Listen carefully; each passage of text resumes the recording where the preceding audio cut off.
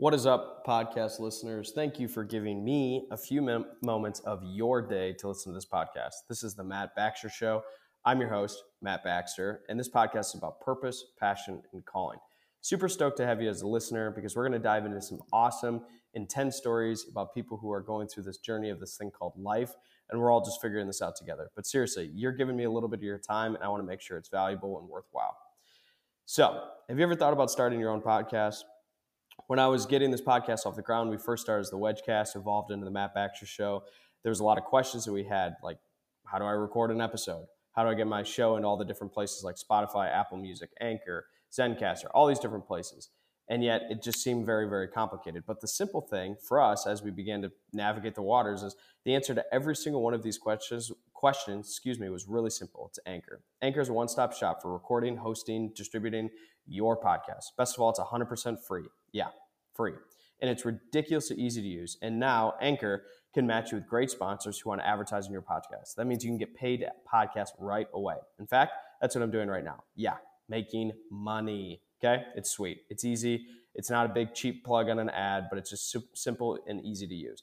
So for us, it's one of the best parts about it is we can do it entirely remote or in studio. So you can record. You've got that really, really high, high in the sky person that you're going to have as a guest on your podcast. You got to do it remote. Anchor is easy to use. You got people who are willing to come to your studio, your house, your office, wherever you're recording it. Boom, Anchor. Love it. Simple and easy to use. So if you ever want to start a podcast, make money doing it, go to anchor.fm/start. Join me in the diverse community of podcasters already using Anchor. That's anchor.fm/start. Can't wait to hear your podcast.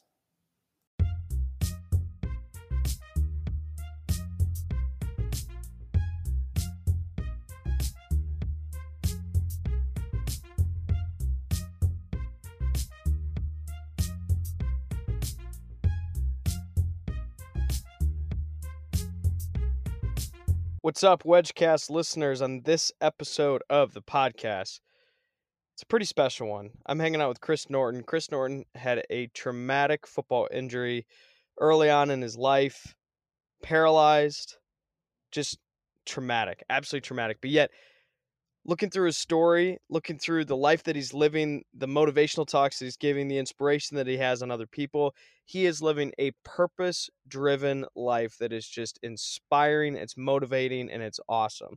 I had the absolute privilege and pleasure, of having him as a guest on the show, and it made my day, and I hope it makes yours as well too. Tune into this episode of the Wedgecast with Chris, and thanks again for being a guest on the show. Well, Chris, thanks for being a guest on the podcast. Yeah, thanks for having me on. Great. So I've obviously followed your story. You've been on the news. You've written a book. You're a public speaker. You're all over the place. But just, what is the root of your story? And just sort of, I'd love just for the audience to know a little bit about your background and what led up to today. Yeah, so my story really kind of takes a turn for, I guess, at first the worst. When I was a freshman in college, I was just an 18-year-old kid.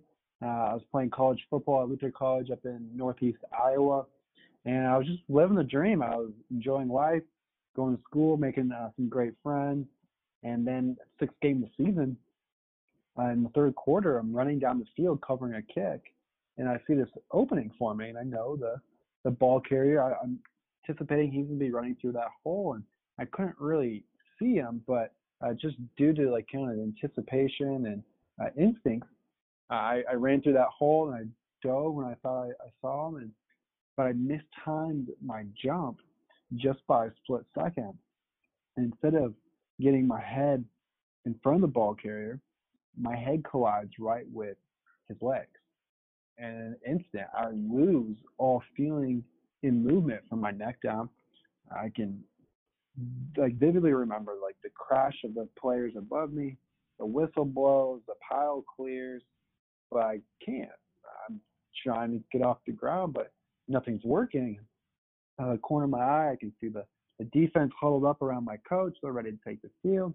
They're just all waiting for me to get up, and I'm trying to push off the ground, but nothing is working in my body, and I keep trying and trying, and it's not working. I'm just really confused.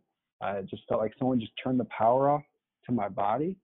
and Were eventually you got were where I you trained. in and like was there any pain at all during this, or is this literally just like had no there was no feeling? Like was it painful at all, or were you what was that like? Yeah, there was absolutely no feeling, no pain, nothing. Yeah, I just felt like a head, like a floating head, like the rest of my body was just completely disconnected from me. I wouldn't even know that the rest of my body was there. I couldn't even feel it in space. I couldn't feel any sort of touch or anything. And so it was a really odd feeling. And I just remember thinking, okay, this must be like a really bad stinger.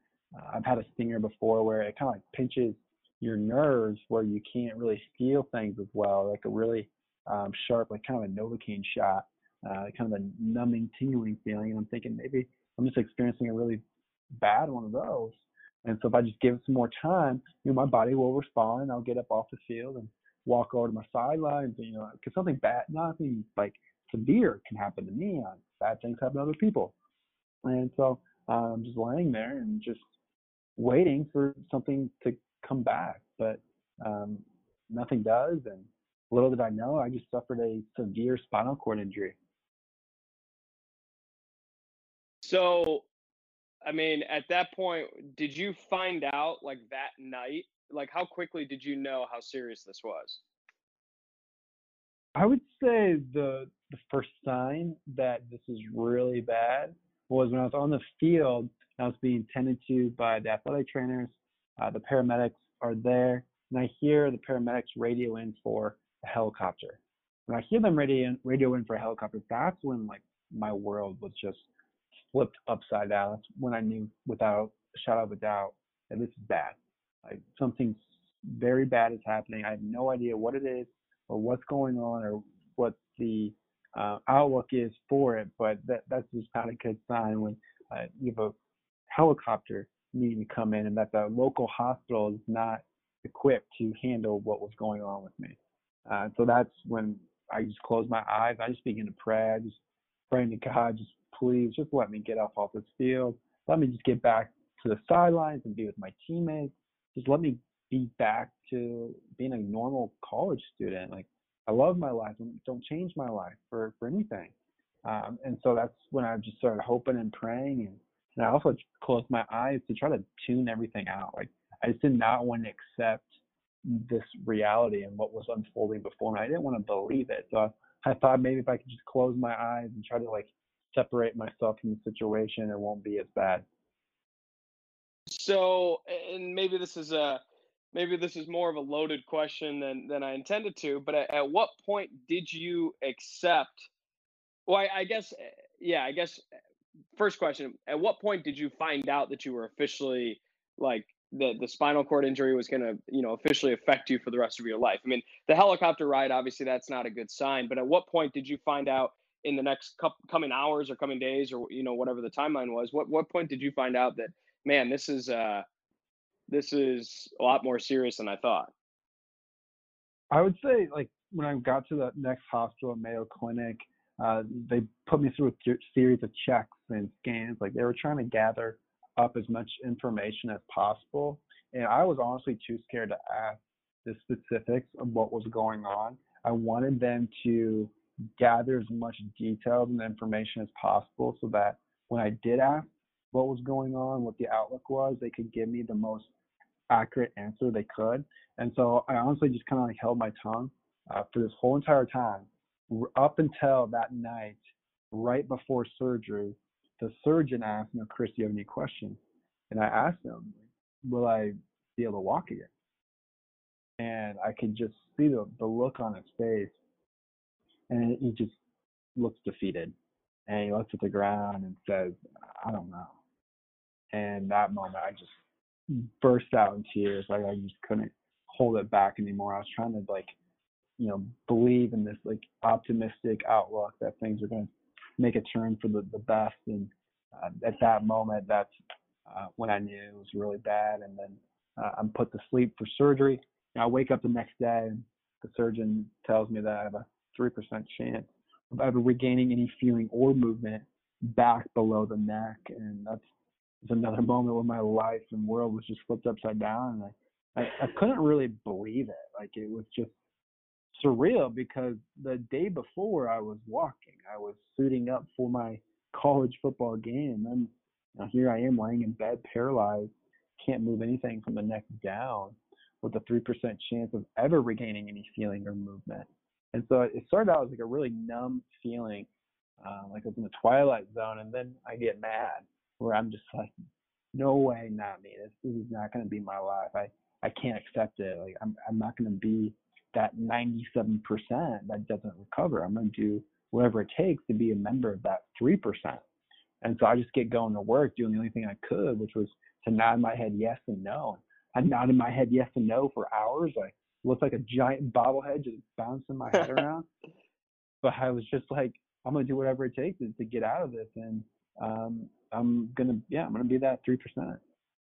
So from the period of time that you were first hit on the field to when the doctor told you that you only had 3% chance of walking, was time going really fast or was time going really slow for you? I would say it was going really slow. I was just because I was so anxious to know what was going on, and I had all these what ifs swirling in my head. And I remember just like pleading to God and to myself that, you know what, I'm done with sports. I will give up sports if I can just give me the ability to walk. Like, to me, that was like a huge sacrifice, was the idea of giving up sports and competition. Like that, I love sports and competition. And so that was like my bargaining of like, okay, I'm done with the sports. Just give me the ability to walk.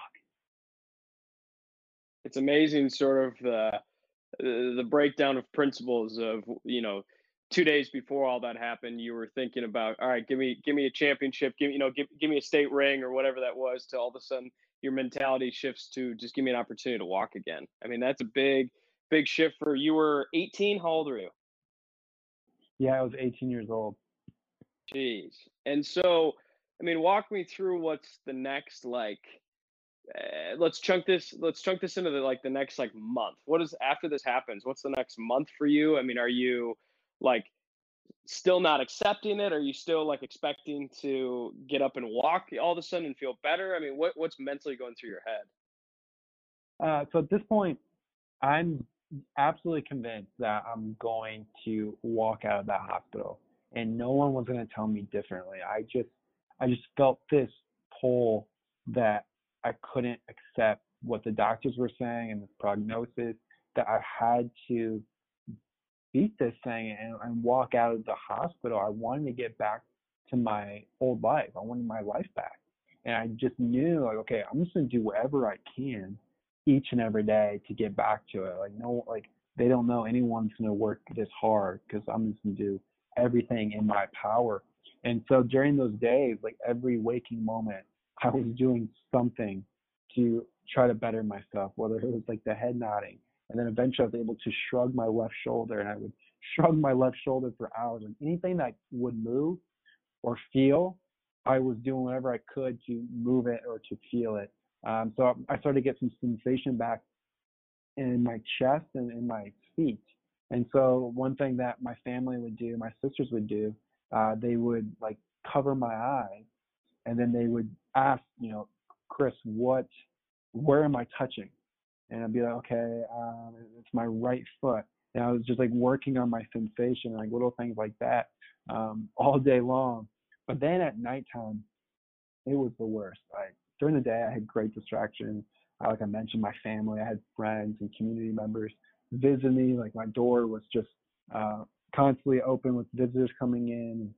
I had, a strong faith and a belief and a confidence in myself. But at nighttime, when the lights are out, it's quiet, there's no one there to distract me except for just my thoughts. And my thoughts is, what if? So, will I ever go back to school again? Will I have to live with my family the rest of my life? Will a girl ever want to be with me? And I cry myself to sleep most nights. It was just so hard to think about my life and in the future, like given where I was at that point. But I'll never forget, on the fourth night, of my hospital stay.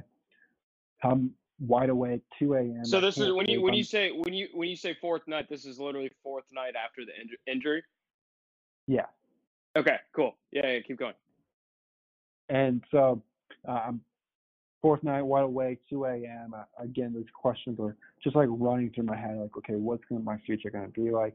Like, what's going on? I'm crying. And then this physician comes in to check my vitals, which at that time I had someone come in my room every 2 hours, checking my vitals to make sure everything is okay. I just got done, with major surgery.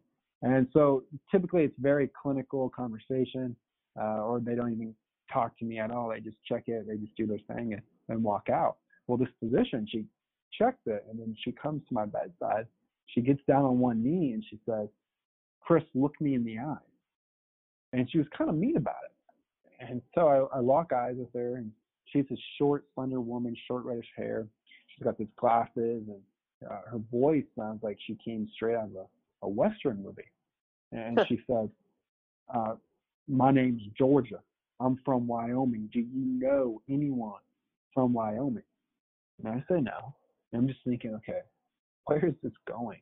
Yeah. And What's then what's happening here? yeah. And then she says, "Well, people from Wyoming don't tell lies. And I want you to know, you will beat this. You will beat this." And she says it with so much conviction that I instantly I burst out in tears. I needed to hear those words so badly. And after that moment, I feel like my hope and my faith is completely restored. Because leading up to this moment, there was some doubt in me. There was some insecurities of like, will this really pay off? Like, will all my time and effort really amount to anything? And that was kind of like, I was kind of wrestling with that. I was trying to push out those thoughts out. But with those words, it just kind of gave me the confidence and the push that I need to not hold back, and that it is worth it to put all this time and effort into it. And so I discovered just like how impactful like your words can be, because after that moment, I hear those words, echoing in my head like every single day in physical therapy of, "You will beat this." And so I just keep working and progressing. Eventually, about the 5th week marker on Thanksgiving Day, I wiggled my left big toe, which was a huge moment for me and my family. It was such a huge celebration just to wiggle my little left big toe. And then that left big toe wiggle grew to be so much more. I started to get strength back in my quads and my hamstrings, and more things just really started to fire and come alive. And I just kept chipping away at it, just one day at a time, and just relentless and persistent to, again, try to recover and get my life back. Have you seen Georgia since she said that to you? I did. So about 2 years later, I ran into her at like a Mayo Clinic conference, and I made sure to go over to her and just thank her for those words and just how much that meant to me. And I doubt she realized like how impactful those words were. Yeah. But I told her, and but I don't think she has any idea now that I'm like not just like 9 years later, how much I probably talk about her, and how many times I told that story to people, because it was such a difference maker for me, and also it just helped me realize just how impactful our words are, and that we can speak life into people, and we can change people's course of their life story and where they go just by what we say. She just taught me so much in that short window of time.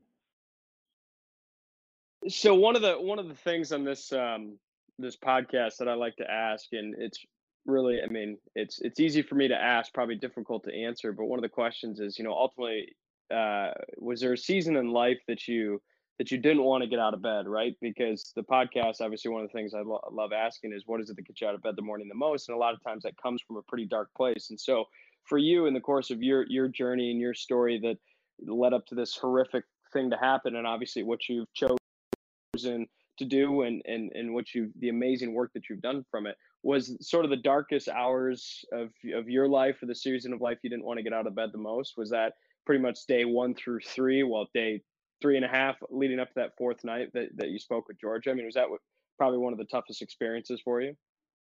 Yeah, I would say. I mean, even after that moment, while that it like really like it restored kind of like my faith tank and my hope tank. There was plenty of times though where that was drained, where I felt, Sure. oh Right, my right. gosh, it's It's just not like everything it's that. not like life's always easy right after that. Right after one amazing moment. Totally, that makes sense. Yeah, yeah, exactly. But it was huge. I mean, it was a voice though that I listened to, and that helped me carry through those moments when I felt hopeless and I really needed a push. But for me, it was always going to bed. It was always nighttime, and from honestly, I couldn't wait for the sun to come up, because every single time the sun comes up and people are around is when I can get to work. Like that's when I can start doing something about my frustration. Like I hate when things just stop. Like I can't do anything. Like there's literally in the middle of the night, especially when you can barely move anything or get yourself out of bed or do anything yourself. Like uh, I'm I have to wait until someone can help me out. Like I just want to get to work, and when I'm doing and being busy, that's when I feel the most alive. That's when I feel like I'm chipping away at my problems and my frustrations. And that's, I guess, what I would encourage anyone to do is if there's something you don't like, or there's a place that you're at, I mean, just try to do something about it. Just do something small each and every day to chip away at that problem, and it just feels so fulfilling when you're working towards a solution and an answer. Yeah, I love that. That's a good word, and I'd take that personally too. I mean, that's good stuff.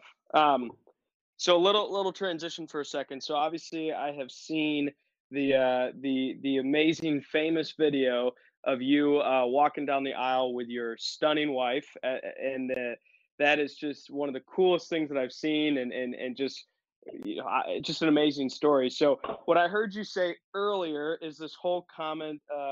Will a girl ever like me, or want to be with me, or whatever, whatever the context. So walk me through the from that feeling to all of a sudden walking down the aisle, having the chance to stand up and walk down the aisle. What sort of led up to that?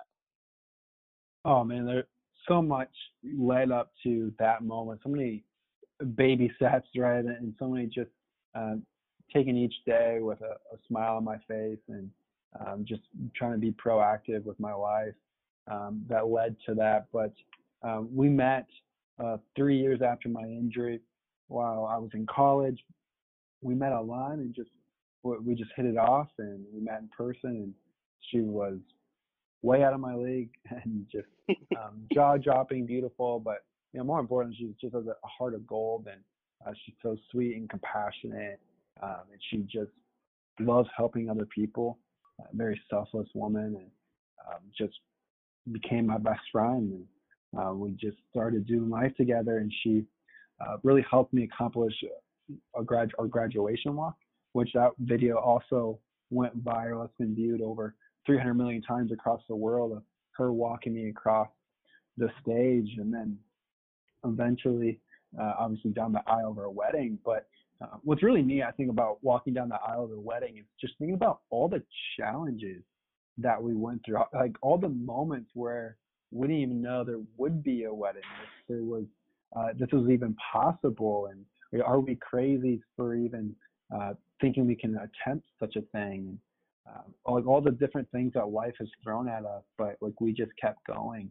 And so we hope that people like look at that video and just see the dedication and the hard work, the perseverance that it took to get to that moment, not just only with our relationship, but also with me physically. And just, yeah, that's kind of what I think about at that moment, because it was such a beautiful moment, but it just took so many tough days to get there. And but it made that day just that much more special. Yeah, that's amazing, and that video really is. It's amazing. And I hope when we release this podcast, I'm definitely going to show that along, because it's good. It's just special. So, yeah. So for you, now with obviously you've written a book, you're doing some public speaking, and you're just obviously out there to be an inspiration to others. What is it that you hope to accomplish between now and the day you die? I mean, what is the influence that you hope to have on people?